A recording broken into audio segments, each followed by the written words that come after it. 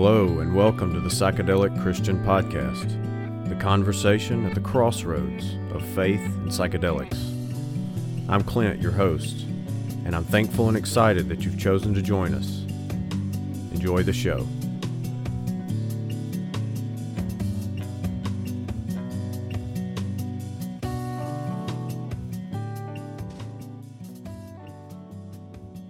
Welcome to episode 19 of the Psychedelic Christian Podcast. Thanks to old friends for following me as we once again clumsily stagger into the ever more busy intersection of Christian faith and psychedelics.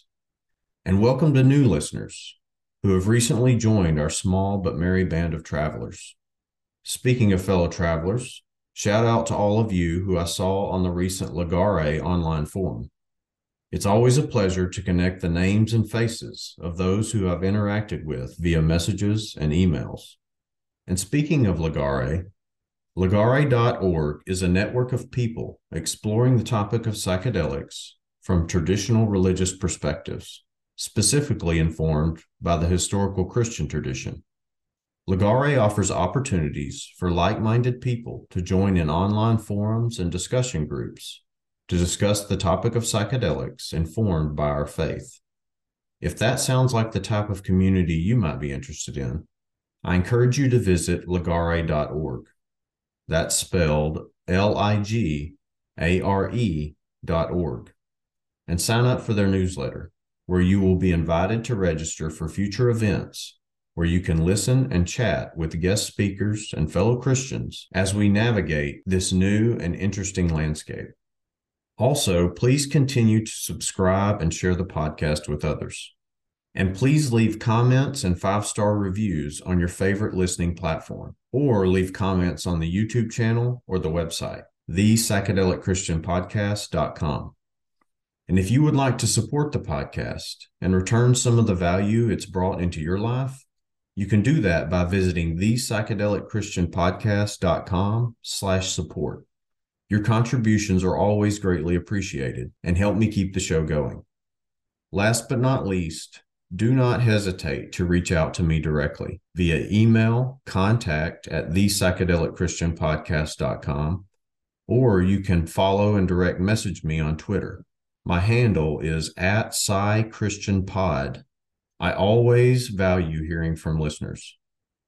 Today on the Psychedelic Christian Podcast, we're joined by Louis Ungit, author of the new book, Return of the Dragon: The Shocking Way Drugs and Religion Shape People and Societies. Louis also frequently writes on a wide range of topics, including culture, finance, philosophy, history, theology, and science. Louis has an undergraduate degree in engineering, an MBA, and a Master's of Divinity degree, and joins us today from his home near Detroit, Michigan, where he lives with his wife and 3 children. Today, we welcome Louis Ungit to the Psychedelic Christian Podcast. Louis, thank you for joining us. Hey, thank you so much for having me on. Excited to have this conversation. Yes, I am as well. Well, Louis, begin by just telling us a little bit about where you come from, a little bit about maybe your home life as a child, and whatever spiritual direction you had, or affiliation as a Christian, or maybe none of the above. Fill us in on a little bit about how you got started. Yeah, cool. Well, my early childhood, kind of no particular faith whatsoever. My parents were always spiritual, kind of hippies kind of people, but we're not in a particular Christian denomination or anything, but we're always open to spiritual things. They dabbled in a variety of groups like Christian Science, which is not Christian and not science, and they dabbled with Hindu stuff and all that, but nothing that would kind of be mainstream Christianity. And then when I was a teenager, they came to the Catholic faith and joined the Catholic Church. But for me, I found that interesting, but I definitely wasn't all in as a teenager, especially not being raised that way. And then I kind of ended up coming to faith through the witness of a friend while I was in college. That's a fairly extreme change of pace with your parents going from kind of a nebulous spiritual concept to Catholic faith. That although I see that happening often now, but I'm assuming we're talking about what, like the 80s, 1980s when this happened for you. 90s, but yeah, it was quite a while ago, and definitely yeah, it was a big change for them. You know, it's interesting. I don't know. At the time, you're just a kid and you don't understand the difference, but and now in retrospect, yeah, I don't know all the thought processes that went into it, but I know my mother was raised Catholic, so it may have been Mhm. kind of just going home for Right. her. And I think, like I said, they never were, at least in my memory, they never were like anti-Christian or not, they were, as a matter of fact, like I remember them watching TV evangelists, even when they weren't Christian, they were just kind of were interested and they they were very open at the time. So Right. So what did you study in college, and is that something that you ended up doing later in life as a career, or? yeah, I've done a lot of study at college. So I have a degree in engineering. I have a degree in business and a master's degree in business and a master's degree in divinity and theology and philosophy. So Okay. So is um, that something you pursued after you were witnessed to by your friend and you pursued faith and yeah, like I said, I was in college getting the engineering degree, and I've done that career-wise. I've also been involved in business. I've got a seminary degree, like I said, and done a variety of things in ministry, and have basically used all those degrees to some degree or another, and all helpful when it comes to like now I'm writing books and like those are all helpful backgrounds. Business to some degree or another, but honestly, I've written on business as well and on I'm just kind of interested in culture and interested in the things that shape who we are as Americans, as Westerners, as human beings, where the future's going. I think having a diverse background of education, of understanding the science side of things, understanding the economic side of things, and then from a Christian perspective, understanding scripture and church history and having that diverse background, I think is important. Like, and it's one of those things where I feel like in the old days, they used to emphasize having a varied background. You look at, the Enlightenment thinkers of Newton or Jefferson or Ben Franklin, and very widely educated, very widely read. And in today's world, it's much more common to be kind of siloed in your field and really know one thing very well, but not have a diverse background. So I'm grateful that I do have that diverse, not even it was a long way to get there. And yeah, I also try and read extremely diversely. So I read a lot and I read from a lot of different subjects and a lot of different fields. And I think it's important to have a broad set of knowledge because it does help for me and for my books. Like it helps, if you only know your particular field, is sometimes you'll miss how the pieces fit together. And I think having the spectrum of knowledge and background helps draw all those pieces together in a way that they wouldn't otherwise be able to be done. right? Yeah, I think the concept of centralizing from the top down has kind of it's definitely flavored the way we educate people. We tend not to desire to educate people in a well-rounded way. Now, like you said, like these silos of thought, we want a person to be just deeply invested in one category of education or career, and it kind of stifles the well-rounded understanding that people in generations past would have favored over a more centralized concept of educating and developing a young person. Well, could you tell Yeah. us a little bit about your conversion to Christianity? How did that manifest? Yeah, it was a long, kind of winding road for me, but it's interesting. My parents, even before they identified as Christian in any way, would read me like C.S. Lewis, Narnia books, and all that. So I feel like it was God paving the way for me, even before for that. But yeah, I just had a friend in college that you know kept poking me with questions on why I believe what I believe and what I believe and what's truth and what's not truth, and really just started trying to understand that for myself, reading scripture and kind of as I went through all that. praying a lot and realizing that it was true, and just coming to Christ that way, and then from there just getting involved in the church. Hmm. What particular denomination was that you were involved with at that point?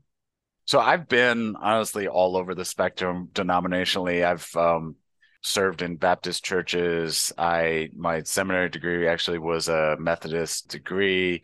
I've served in Presbyterian and Reformed churches. I still have a lot of affection for Catholics and interested in Eastern Orthodoxy. So I don't consider myself one denomination. I know that's weird, but I'm honestly kind of open to. I realize there's very good Christians in a lot of different traditions within Christianity that are smart and maybe know more than I do about the arguments one way or the other. So at this point in time in my life, I'm a little bit just humble in terms of learning and understanding where people are coming from.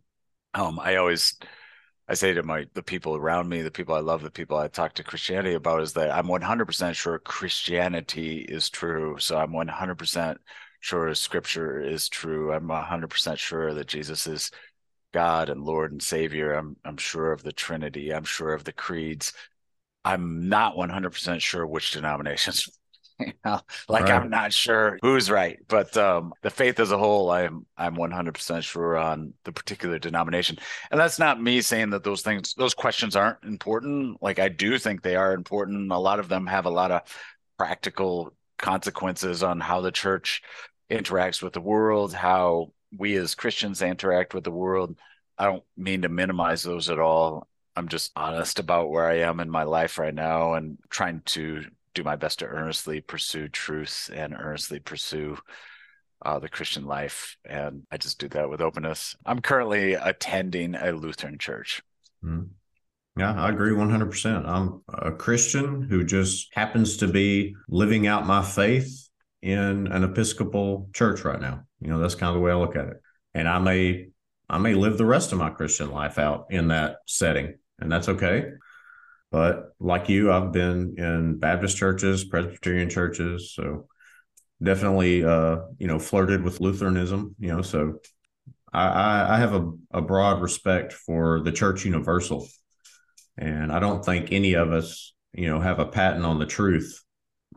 Honestly, I think each denomination tends to maybe anchor to one aspect of the Christian faith and live that out and embody it really well, at the detriment of other important things. We all do that. So I think honestly, the closer we get to embracing each other as brothers and sisters and be less derogatory towards each other's failures or inconsistencies or whatever. And that's, like you said, it's not to say that those things aren't important. They don't have really important value. And we probably should pursue avoiding error at all costs, but do that in a way that is patient and loving and respectful of how we come to our conclusions.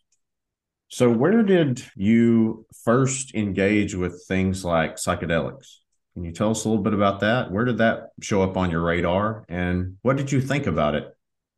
Yeah, I talk about this a little bit in my book. When I was in high school, early college experience, I, like a lot of people, smoked marijuana. I did mushrooms several times, mescaline, LSD, just circle of friends I was in, and that's what was going on. I don't know why people were doing them. I know that from our end, we were kind of pursuing what we thought was opening our minds up, what we thought was kind of growing our consciousness or whatever. And yeah, I think we got those ideas from rock music or whatever. I'm not exactly sure where those ideas came from, but that's kind of what we were doing and what we were messing with, and just the circle of friends we had. So that was my first experience with psychedelics. And what I found personally, and this is way before I had any theological reason or Christian reason even, felt uncomfortable with experiences that I had. I felt that it was separating me from reality. I felt like it was taking me out of this world in a way that I decided I didn't like. I felt like as I was doing those, I would come down and I still would feel like I was out of this world a little bit. And some part of me just loves humanity and I love the world around me. And I just felt uncomfortable feeling like I was separate from it.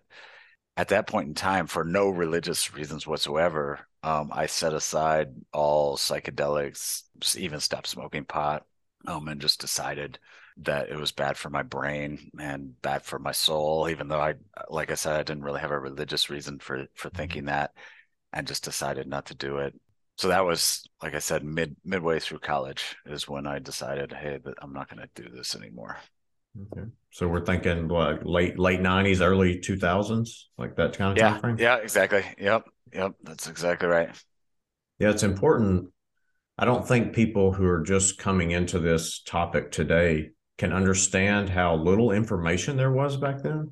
Like you, I honestly don't know how I was informed about these things. Well, first of all, I wasn't very informed at all about it, but just maybe the older people in your peer group had access to those things and they shared them with you. Like you just didn't have any scientific information, any medical information. It was all just kind of urban legend and hearsay, and to some degree kind of the dark underbelly of society that was sharing these things with you. And so we had such little information compared to today.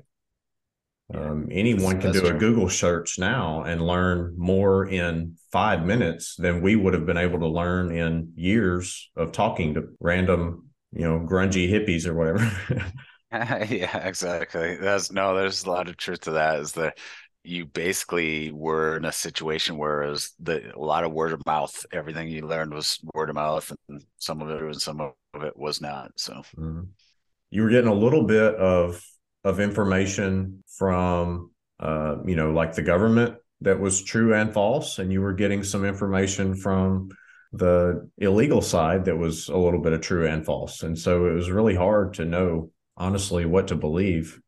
yeah, no, it's that's true. I think I always laugh that, because now I don't know how it is in Arkansas, but in Michigan, they've legalized everything, legalized pot and decriminalized a lot of the psychedelics a lot, where now you drive around. I always tell people, like, when I was a kid, the billboards all were anti-drug, and now the billboards are all trying to sell you drugs. That's like, you drive around, every billboard is trying to sell you drugs. So yeah, it's funny how and scary, honestly, but how much things have changed in the last 20 years or so. Yeah, the South is a little behind y'all chronologically in that regard, but it's heading that direction. And I have mixed feelings about that because I feel like even if these things were uber positive and there was no downside whatsoever, it seems like the people who are pushing this really have, their own bottom line as the agenda and not the improvement of individuals or society. It seems to be like a little bit of a gold rush, Oh yeah, and that definitely. gives me a lot of pause. If you're having to buy billboards, to convince people to come into your store, it just seems a little forced to me. There's a lot of money, a lot of money. It's a big billion-dollar industry, so it's worth the billboard for a lot of people to put it up. But yeah, it's crazy. Every billboard in Michigan is like advertising it, so it's pretty unavoidable. Right. I mean, I don't have a problem with alcohol used in moderation, but I've never passed a billboard for Coors Light and thought those people are trying to enlighten society. You know, they believe in the Yeah, that's true. The selling point, the alcohol doesn't pretend to improve or enlighten anybody, right? Alcohol, if anything, everyone understands it's doing that, right? With some of these substances, the promise is much higher. It's a much loftier promise than alcohol promises. So right. at best, alcohol promises a good time. No, that's true. And sometimes it provides that at a steep cost. So, True, true. Yeah. well, tell us a little bit about the inspiration for your most recent work, and tell us a little bit about the book and your current perspective on both the history of psychedelic use and its current manifestation, how you see it. Yeah, thank you. So I wrote this book, just completed it 4 months ago, 5 months ago, called Return of the Dragon, The Shocking Way Drugs and Religion Shape People and Societies. And it is focused on, in many ways, it's a history book. It's a book about the way that religion and psychedelics have interacted going back to pre-Bible days, early, ancient Near East days to today. But it's also a discussion of should there be warning signs about this? You and I were talking before we started about how fast all of this is moving and kind of what we just said with the billboards, where it's, just in those last 20 years, we went from anti-drug billboards to pro-drug billboards all over the place. Like I talk about in the book about the fact that, pretty much everybody in the world, kind of collectively, Western world anyway, collectively agreed marijuana is not a problem. And we, 9 out of 10 people or something like that are for at least partial legalization of marijuana, if not full recreational legalization of marijuana. So it's an amazing shift where, 20 years ago, it was 9 out of 10 were against it. So the shift has happened with amazing, breathtaking speed. Similar stuff happening with psychedelics, heavier psychedelics like LSD, ayahuasca, DMT, magic mushrooms, etc. So a similar shift. So the inspiration for this book for me was actually started with the drug DMT, which is dimethyltryptamine, the active ingredient in a psychedelic called ayahuasca. Ayahuasca was a drug developed in South America where the Inca were. And I started hearing about DMT. I think my wife saw a documentary on it and she was like, hey, you should check this out. It's pretty interesting. And then I know I heard Joe Rogan talk about it on his podcast. I heard about it in a couple other contexts. And it is, if you haven't looked into DMT, I know you probably have, but some of your audience or whatever, it's super interesting that people will, on DMT, they'll see entities, what they describe as sometimes elves, machine elves is one of the terms that gets used. They'll see serpents sometimes, serpent entities. They'll see Joker entities. They'll see a variety of animal, human hybrids, that kind of stuff. And then they'll also see what they describe as like heavenly geometry. So very similar to what you see in like Mesoamerican art with the zigzags and the squares inside of squares, that kind of stuff. They'll see that while they're on DMT. And I remember hearing that and finding it very interesting. It's just like a pretty fascinating thing that you take this drug and you see these entities and you see these shapes and that kind of thing. And my initial reaction was like, that's a pretty interesting brain phenomenon. I wonder what causes that in the brain and that kind of thing. But then as it came across my radar a couple more times and I was like, that is super interesting. Like it seems like more than a brain phenomenon, maybe. So I started just reading everything I could read on the subject. I read countless personal testimonies about what people experienced on DMT and ayahuasca. I'm going to use those terms interchangeably just because it's the same active ingredient, even though they are different in terms of the length of time you spend in that state, et cetera. So it's a super interesting thing. And one of the very, very interesting things I talk about in my book is that people that do DMT often, after they come down, they say, what I saw was real. The entities I saw were real. And they were continue to exist, even though I'm not high anymore, even though I'm down from the drug. I know that those entities are out there. They still exist. They're in some other dimension, some other realm, but they're there. And I remember hearing that and saying, wow, that's amazing. And another thing is that a majority of atheists that take DMT cease to be atheists. They take DMT. So they'll take it, they'll see something in that world and they'll say, okay, there's more to this life than I thought there was to this life. So it's a very fascinating thing. And so I kind of went down the rabbit hole of just like, what is this? What's going on with this? What are if they are real, what are they? What are these entities? And then at some point in time, I kind of opened it up to psychedelics as a whole because there's a lot of overlap. I would say DMT slash ayahuasca is the strongest of psychedelics, but definitely not unique among psychedelics. There's, LSD and even edibles, cannabis, you can get very strong reactions where you do see entities, you do have those hallucinations, you do have similar experiences, geometry, et cetera, that you're seeing on other psychedelic sources as a whole. So I kind of opened it up and I started researching that as a whole. What really flipped me out with my book, and really kind of like said, okay, I've got to write this book. And I wrote an article on this in early last year, I think either late 2021 or early 2022, called Who Are the Entities? But what really got me to say I have to write a book on this was when I remembered my Greek training. So I have a seminary degree, as I mentioned to you earlier, and I studied Koine Greek. I studied the language of the New Testament, and it hit me that I can't remember what I was looking up. I think I just Googled, what does the Bible say about drugs? And I got a bunch of passages about not drinking too much wine, right? So I got like, don't drink too much wine. Wine is a brawler. Like there's a lot of passages about not getting too drunk. I think a lot of Um, Christians are yeah, Googling that right now. yeah. And I got a lot of passages on that. And I said, well, if that's true, why don't Christians do psychedelics? Like, why do we consider it, and maybe not you personally, obviously, but like, why do a lot of Christians view it as just completely unchristian to go to the church picnic and break out a joint, right? Like, why is that not a normal thing to do?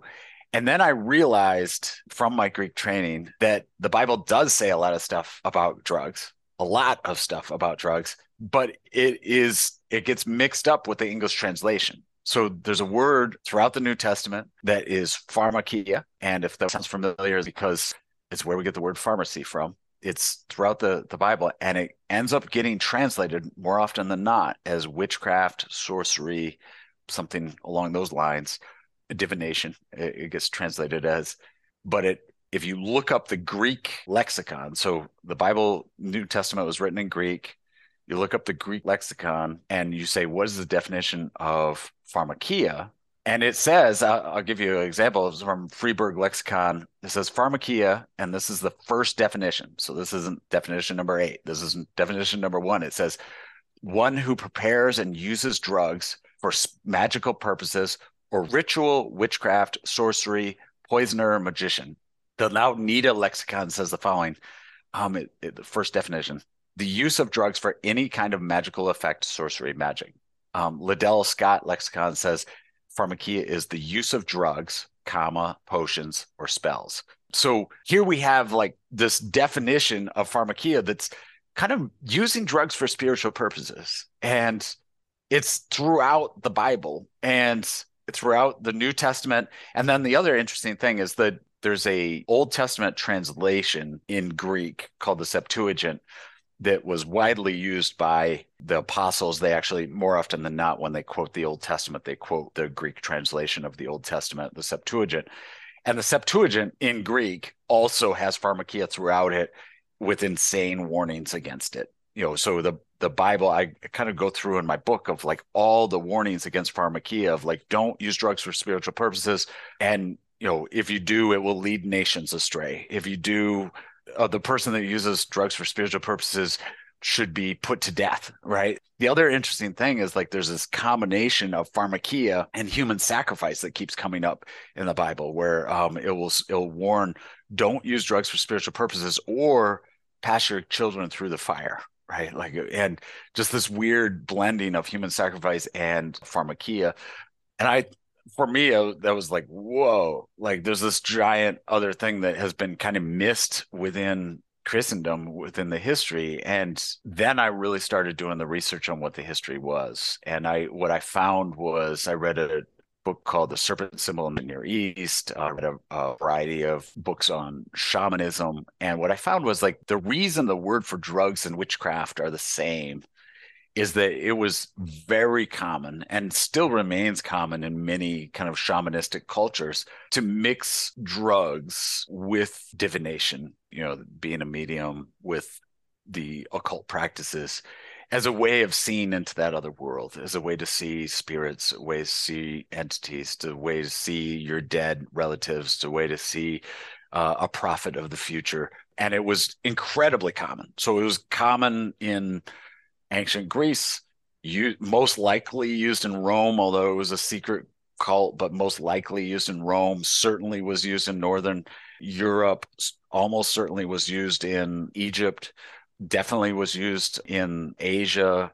Absolutely, lots of documented stories of it being used in Mesoamerica. So it was kind of like this universal religion of shamanism that would mix together the occult and drugs. And that's why the Greek word had kind of the same word for both. Pharmakia was witchcraft and it was drug use. And so it's not like a case of, hey, you can translate the word in English, bark can mean the sound a dog makes, or it can mean the outer layer of a tree. Same word, but very different meanings. That's not the case. With pharmakia is not that they're two different meanings. They're two different aspects of the same practice that people were identifying. So it's not like the translators making a decision. Are they talking about drugs here, or are they talking about witchcraft? The answer to that would be yes. They were talking about both, right? Like they were talking, it was witchcraft drugs, right? So shamanism, and more often than not, that involved drug use. Yeah, those were the tools of the trade, so to speak. Sure. Yeah, Yeah. exactly. Exactly. And so I don't know how much you want me to go into the book, but I'll kind of give a quick overview of like one of the interesting things I found that was a little bit terrifying was that, in chapter 6 of my book, I talk about the fact that throughout history, it's kind of an interesting thing, and I've heard other people talk about this, but throughout history, there's been a worship of serpent entities. You see this almost everywhere you go. There's a serpent god in almost every culture, widespread. I kind of detail how often it was that there was serpent entities. I mentioned that book by Leslie Wilson, who's a Yale scholar that was discussing the serpent entity in the ancient Near East.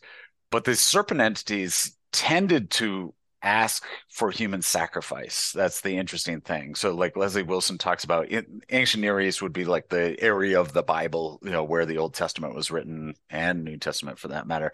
But just talking about some of the gods and the entities there that they worshipped, and this serpent, one was called the good demon, one was called Baal. Baal was a serpent entity, Ashtoreth was a serpent entity, and all of these gods like asked for human sacrifice. Every single one was like, hey, we want you to sacrifice your children.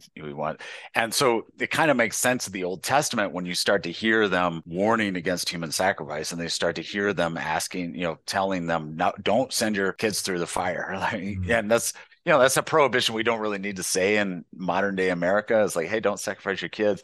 But back then it was like, hey, don't do this, because it was so common. It was such a widespread practice. But the combination of the serpent entity and the combination of pharmakia and the combination of human sacrifice are three things that go together over and over and over again throughout the world.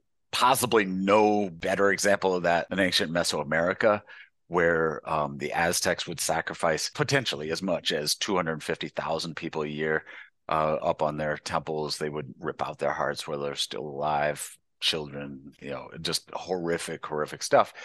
And it's interesting, when the Spanish showed up in what is modern day Mexico and were interacting with the Aztecs, they specifically said that it was their psychedelic drugs that were leading them to be violent. Just hand-drawn pictures of Aztecs eating mushrooms with the devil behind their head. It's pretty crazy. I've got some of that on my website, but it's very, very interesting. And so for me, like this was all very interesting, but it kind of got back to that question of on the DMT. So it gets back to that question of like, here's these people, atheists, people like Joe Rogan, just random people will take DMT. They'll come back and they'll say these are real. And for me, it was a question of like, okay, well, who are the entities? If they are real, are they good or the bad, or what are they? And the Bible kind of warning against it as a Christian, I found that like disturbing, right? So maybe they're not good entities, right? They're most likely not good entities. And if they're not good, where do they lead us? And that's where that dark path of, it seems like, one of the things Revelation warns about, the book of Nahum warns against, is that pharmakia will lead whole nations astray. And it seems like in history, there's been a lot of nations that have had this dark blend of pharmakia, serpent worship, human sacrifice that's happened over and over and over again, that should be, in my mind, should be sending alarm bells up to everybody of like, whoa, wait a second. If these entities are real. What are we messing with? Right? Like we're not, this isn't, yeah, I think most people, including most Christians, we say, what a weird brain phenomenon. It's weird that we're imagining these serpents. It's weird that we're have these spiritual experiences that we have, but it's all in our brain. But Well, what if it's not? What if it's not in our brains? What if we're truly interacting with another dimension, real entities out there? Though it changes the stakes a little bit in my mind, right. or a lot. Well, as moderns, and I say that as, people in the last 2 to 5 centuries, we're an anomaly in human history. Throughout human history, people took for granted that there were spirits among us, both good and bad, regardless of religion or culture. They viewed things in that paradigm. And post Enlightenment thinking has led us to relegate those things to the area of myth and legend. And I think that is to a great detriment to us. And I share your concern because, I see people today who are atheists, non religious, non spiritual. They have these experiences and then they embrace the spiritual, but they have no plumb line for positive or negative. It's all just spiritual. And Yeah. I personally believe that there are positive and negative influences, both on humans as individuals and as cultures or nations, as you're reflecting upon there. These entities do have the real potential to lead us astray. If we, as a majority, embrace those negative entities, for lack of a better word, I realize the words positive and negative are somewhat subjective and I'm using them objectively a little. That may be confusing, but that's a conversation that we'll avoid for the moment. What positive and negative is. One of my main fears is as people engage this topic and these practices, they're doing so without any preconceived notions or any bearing on what is healthy for individuals or society. They're just moving forward without any kind of preparation or any kind of knowledge of ethical, moral, good or evil judgment. And I fear where that could potentially lead us. One of the things I talk about in my book is that in modern day language, if we don't just assume spiritual is fake, but we say, okay, I had a spiritual experience, that's almost always considered a positive thing. So like if I say, oh, I went to this yoga retreat and had this great spiritual experience. And people are like, oh, great, that's fantastic. Spiritual is good, right? And I think you're right. That discernment that has historically been in place of spirit could be good or it could be bad, right? And so the question should be, okay, what spirit did you have this interaction with? And was that a good spirit or a bad spirit? And was it or a tricky spirit, right? Like what is that spirit trying to do in your life? And I think there's an incredible danger there. One of the things I did in my book was I talked about people that went on psilocybin. They did the psilocybin study that Johns Hopkins did, and one of the books that I read was by Michael Pollan, How to Change Your Mind, and he interviewed a lot of the people that had been part of that psilocybin project. And psilocybin is the active ingredient for magic mushrooms, by the way. So he interviewed some of the people that had been part of that, and they all had like lessons the spiritually taught them. So decided being a military contractor and become a Zen Buddhist teacher. One decided to divorce her husband. So they all had these lessons that they had learned from the spiritual experience.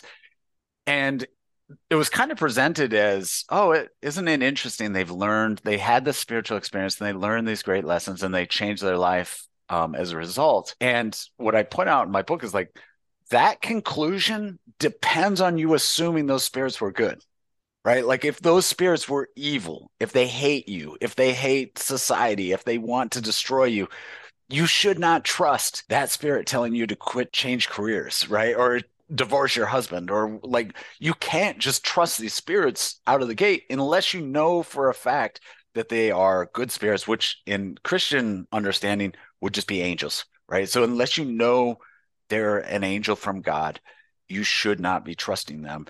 And yet people have these spiritual experiences and they just go with it. It's like, oh, that's a good thing. And it's that lack of discernment that is incredibly dangerous, like incredibly dangerous. And I think when the Bible talks about pharmakia leading whole nations astray, that's what will happen, right? You start going down that road of trusting, just blindly trusting spirits you interact with, and it will lead you astray and ultimately a whole nation, whole society astray. I think one reason these experiences are so winsome is because our modern society is so divorced from the spiritual. And so to live for generations with this materialistic, just earthy mindset of, we're all just biological beings which have a finite time span here on the planet. When your body dies, you die. That's the end of you. Even people who embrace that know deep down that's not very comforting. And there's something deep inside of you that tells you there's something beyond this body. And then, but you never experience it. And then you have this psychedelic experience or this tantric yoga experience or a deep breathing exercise experience, and you get a more tangible vision of the reality of the spiritual. It's hard not to assume that's positive unless you were overwhelmingly scared or frightened by it. It would be to some degree a breath of fresh air because it would confirm all those thoughts you've had about something beyond the material existence. Yeah. But we don't have a metric by which to judge the good and the bad because we've even denied its existence for so long that even like you mentioned amongst Christians, we don't even have a context for how to categorize these things. Yeah, and one of the things I find when I talk to people about this, they kind of laugh at the idea that these might be bad entities. And one of the things they say is, well, they're nice. They've helped me. They've guided me. They've dealt with my anxiety or whatever. They've been helpful. And one of the things I talk about is that, first of all, in the Bible, demons tend to be less scary than angels. Angels freak people out, demons don't, right? So when you look at like the serpent with Eve, for example, he is thoughtful. He is suggesting she opens her mind. He's challenging her intellectually. He's offering her promises of how to become a better person and have a better experience in life.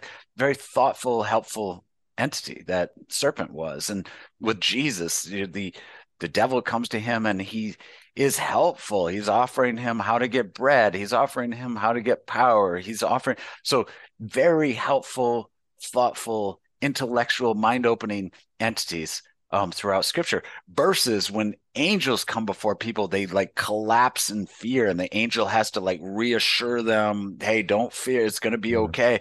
Like Almost every time they begin the yeah, conversation with "Do not be afraid." yeah. So like there's a big part of me that with any spiritual experience, if your first feeling is to be reassured and feel intellectual or feel enlightened or whatever, it's probably not good.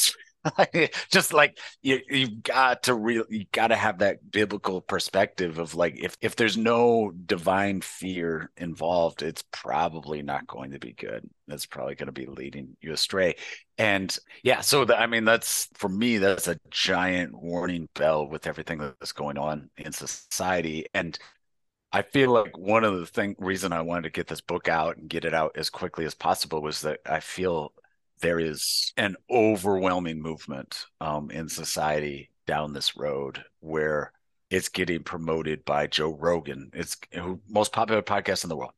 Promotes it almost every show. It's amazing how often he talks about the positive benefits of DMT, the positive benefits of ayahuasca and mushrooms and marijuana. It's getting promoted by sports figures like Aaron Rodgers talked about his DMT experience as a born again experience. Literally said he woke up like he'd been born the first time when he had it. It's getting promoted by, believe it or not, the World Economic Forum and Davos, not this last time, but the year before that, they had a psychedelic breakout session. So it's getting promoted at the global level as well. and legalization is happening fast. Oregon's decriminalized, Michigan has decriminalized in certain municipalities. There's legislation on happening in California to decriminalize. So it's just between the cultural pressures, the legalization pressures, everything that happened with marijuana 5 years ago is going to happen with LSD and psilocybin and DMT in the next 5 years. And that's the main reason I wrote this book, was like, we better be ready for it. People better be aware of the risks and the dangers involved. And if they're not, look out.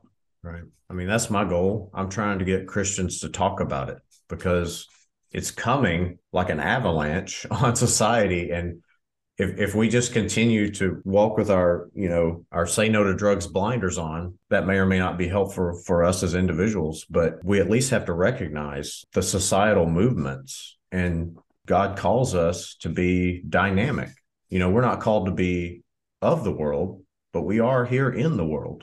So recognizing these cultural shifts and these societal movements, the church needs to be prepared to either embrace or react or correct, or at the very least, be ready to teach and heal people who are the casualties of such things, should there be.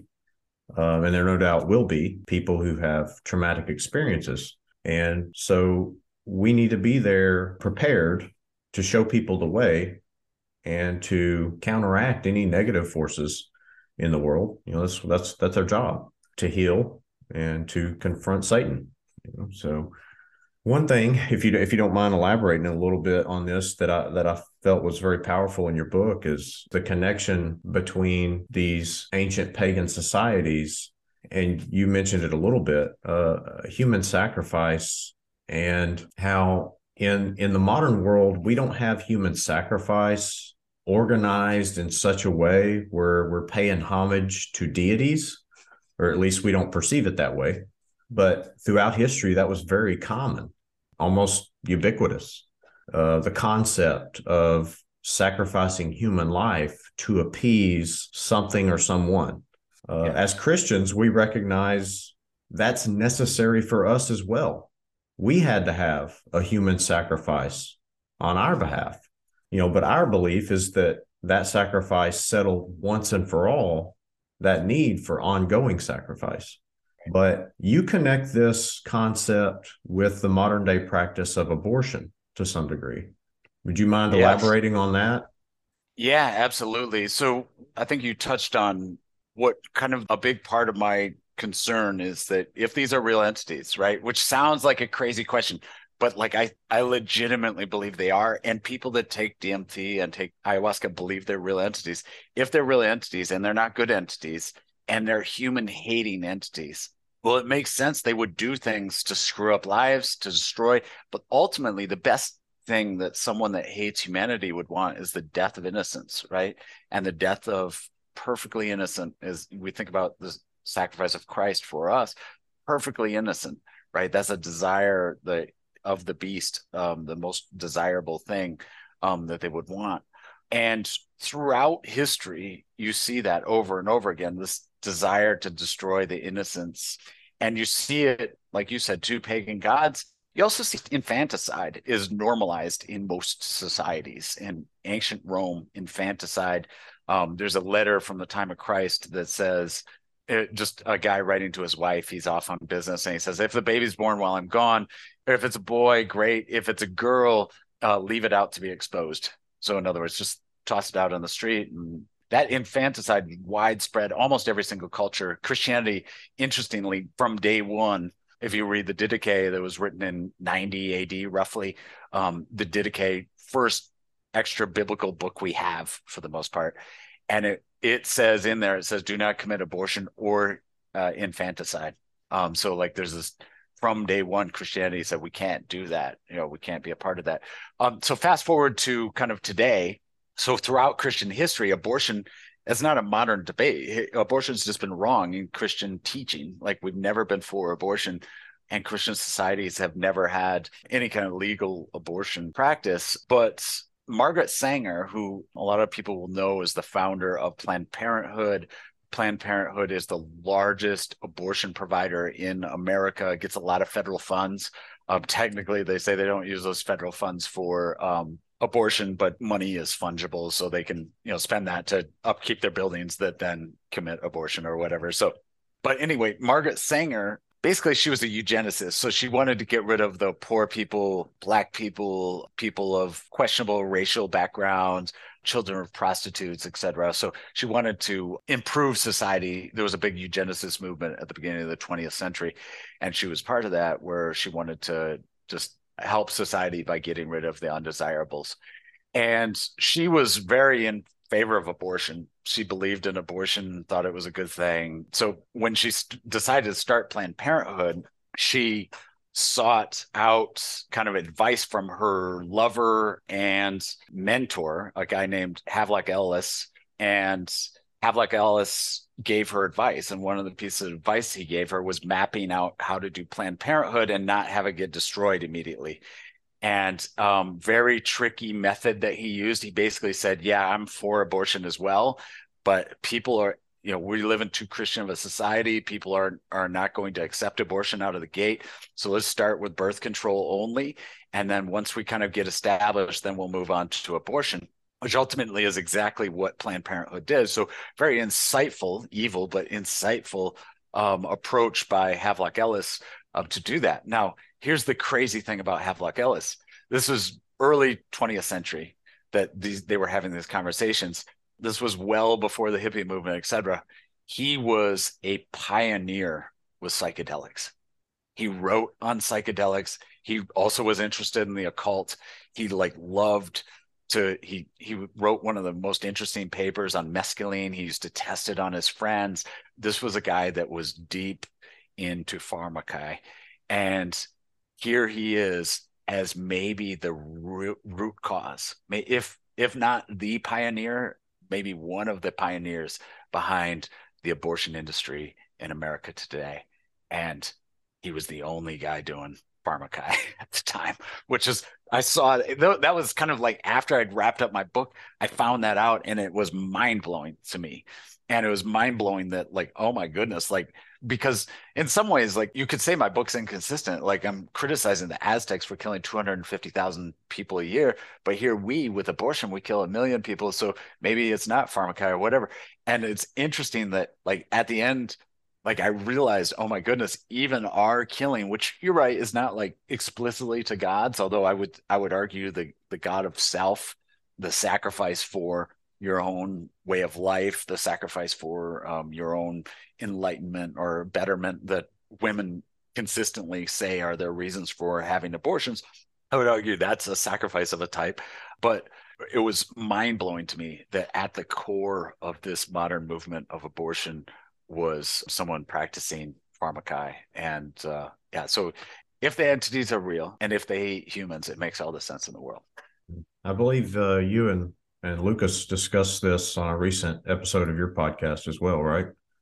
We probably did. Yeah, we did. We've had a couple of conversations about the history of the abortion industry. And yeah, it's an interesting topic. And there's a lot more to be delved into there. Like I said, that was, as I was wrapping up my book, I included a couple of paragraphs on it. But, if I was going to do a second edition, I would probably include a whole chapter on that subject because it's pretty fascinating.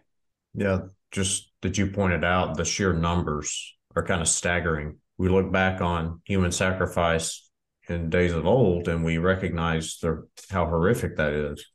But yeah, man, in some ways, those ancient pagans were smarter than us. I mean, they were at least paying homage to a deity. What are we paying homage to? Convenience, our personal finances, bodily autonomy. I mean, a demon's a higher god than that, but that's probably a topic for another day. Yeah, and I feel like we have embraced, as a society, we've embraced kind of that new age, I am a god kind of thing. So I think to some degree it's a sacrifice to the god of self, right? To some degree it's hey, this is getting in the way of my best life, and I have to kill this baby, but it's it's going to make me a better person. It's going to make my life better. Heartbreaking. Yeah.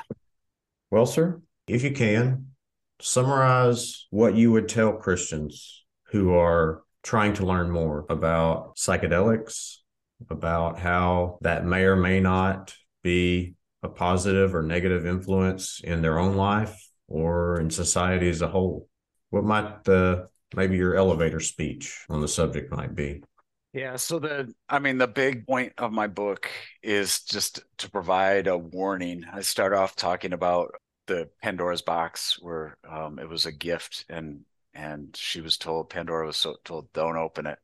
And she couldn't help herself and she opened it up and all the horrors of the world came out on her. And I feel like we've been given a warning, and the warning is scripture, the warning is church history, the warning is the history of other cultures, Mesoamerica, etc. And the warning is we're not playing with something that modifies your brain here. We're not playing with something that is a brain phenomenon. We're playing with something deeper and something darker. And for me, my message to everyone is be as careful, as skeptical, as cautious as you can possibly be, because this is not a joke. That's one of the big lies of the pro pot movement is it's always done as a joke. There's all those movies that are High Times, wherever, and Up in Smoke, Cheech and Chong, etc. It's all Mm-hmm. painted as a joke, and even LSD and psychedelics are this joke of like, and my statement is this is not a joke. This is not something to play around with. This is something that the Bible warns about with insane levels of warning to. And but even take the Bible out of it, just look at the history of Mesoamerica, look at what happened to them and how they got there, look at what the Spanish observed when they showed up, and just realize there's some danger here that us diving in like it's a joke, us diving in because Joe Rogan, a comedian and MMA wrestler, is like encouraging us to do it. Like, we can't do this. It's a path we should not be going down. And if we do, God help us. Well, Lewis, I appreciate your perspective and I appreciate your concerns. And I thank you for joining me today to discuss it. I definitely recommend your book, regardless of where a person falls on ultimately how they view psychedelics. I think your work is definitely something everyone should take into consideration. If you don't want to go through life with blinders and you want to see the whole picture, I think denying your perspective is disregarding one whole side of the story. And I think it's incumbent upon Christians, if they're going to get a well-rounded understanding of psychedelics and where they might lead us as a society and as individuals, it's important that we get the full story, because the media and the billboards are currently only giving us one side of the story. And I'm not denying that there can't be positive benefits, and that's something you even mentioned in your book. We don't have to delve into that here, but you acknowledge that even in the grand scheme of you viewing these things as a more likely negative impact on society, you acknowledge that benefits can be had, although maybe temporary or self-serving. There are benefits to be had from certain substances. But I think your perspective on an individual's experience not being understood in the totality of the impact is important. So where can people go to find more about your book, your work? I know you have a Substack where you I where do you have a share a lot of Substack, yes. information. Yep. Uh, So Substack is Lewis Ungit, and Lewis is spelled with a E, so it's Lewis, and last name is Ungit .substack.com, and I have writings that I'm putting up there, addendums to the book, and some additional information on other subjects. I also have additional books that I'm working on. Right now, working on a book about technology and science and kind of some of the occult and spiritual elements to technology and science that I think gets ignored a lot. So people can learn about all of that on my Substack, lewisungit.substack.com. My book is available on Amazon. There's an audio book if people are prefer to listen than to read. That's available. If you type into Amazon, Return of the Dragon, and then my last name, it pops up number one. So Return of the Dragon, Ungit. If you don't include the Ungit, you will get uh, kung fu movies from the 70s. So which might also be enjoyable. Who knows? there we go. Yeah. I will definitely link to all that. I'll link to your podcast, the Lewis and Lucas podcast. How would you describe that? Y'all kind of do commentary on current events, Christianity. Yeah, Um, we do a little bit of everything. I've known Lucas for a long time, and we just enjoy chatting. And sometimes we'll have guests on, and we'll talk about whatever we feel like talking about. So we'll sometimes pick a subject and talk about that. Sometimes we'll talk current events. Sometimes we'll just chat with individuals we find interesting. You should come on at some point in time. We'd love to have you on. But I feel like people that just are interested in kind of a unique perspective on culture and politics. It's an interesting, fun podcast that we put out every Monday. So please check that out as well. yeah, I've just delved into it. I'm enjoying it, so I think my listeners might as well. And is there a preferred method where people might engage with you? You and I met on Twitter, and you seem pretty active on there. And like to I am, stir up a yeah, little that's trouble. I don't know. yeah, I am active on Twitter and I do stir up trouble. So yeah, you can my DMs are open right now. So anybody that wants to reach out can reach out to me there. I'm also accessible via my Substack. I think there's a way to contact me there, but Twitter is probably the easiest way. So Twitter is my handle is I am Lewis U. So I am Lewis with an E and U as in the first initial. My last name is my handle. So someone actually stole Lewis Ungit from me. I'm trying to get that back, but yeah, We gotta love that. yeah, People holding our preferred names hostage. exactly. Well, Lewis, thanks for joining me. It's been a pleasure, and I hope everyone will go check out your stuff.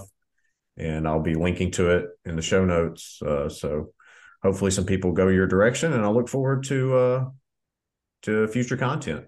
So Awesome. Hey, thank you so much, Clint. Really appreciate it. This was a fun and interesting conversation. So really appreciate you having me on. let's do it again. Sounds good. All right. Goodbye. All right. Bye-bye. I hope you enjoyed that conversation, and I would like to once again express my gratitude to Lewis for joining us to share his thoughts on Christian faith and psychedelics.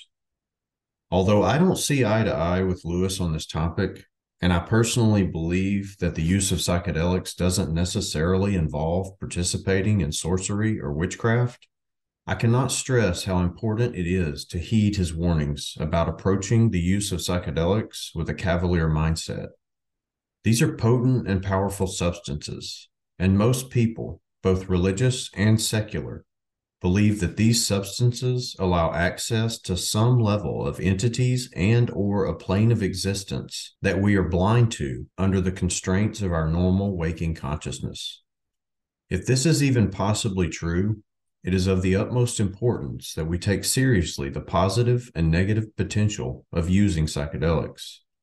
Myself and many others can readily attest to the power of these substances to inspire, encourage, repair, and heal, but also the potential of these substances to kick your ass and shake you to your very core, potentially leaving you with more questions than answers. I know from my many conversations with fellow Christians over the last 2 years that many of you are experimenting with psychedelics or looking forward to a psychedelic experience. I admonish you, my friends, in your exploration of this topic, please exercise discernment. Be cautious and thoughtful. Do not risk your physical, mental, spiritual, or financial health. Many people have had extremely negative experiences pursuing psychedelics, and often not due to the substances themselves, but just as often as a result of consulting with dishonorable people within the psychedelic community. Many people have been violated psychologically, sexually, and financially by research clinicians, psychologists, bro shamans, and native practitioners. This movement is full of good-hearted people seeking the best for you, as well as unscrupulous, egotistical predators who are happy to take advantage of you. Proceed wisely. If you believe that you must have a psychedelic experience, please take the time and effort to ensure that you are interacting with honorable and well-vetted people, not just some shaman dude your cousin introduced you to at a rave. I understand how compelling the idea of a psychedelic experience can be, especially if you are desperate for positive change in your life, and everywhere you turn, you hear the good news of psychedelics. But have enough love and respect for yourself to ensure your safety, and most importantly, your relationship with God Almighty. I believe psychedelics can, when used with wisdom and discernment, be helpful to some people, but it is in God that we live and move and have our being, and it is my belief that it is in living in unity with Christ and His church that we will ultimately find our peace and fulfillment. With that, I bid you adieu, and until we meet again at the intersection of Christian faith and psychedelics, may the Lord bless you and keep you.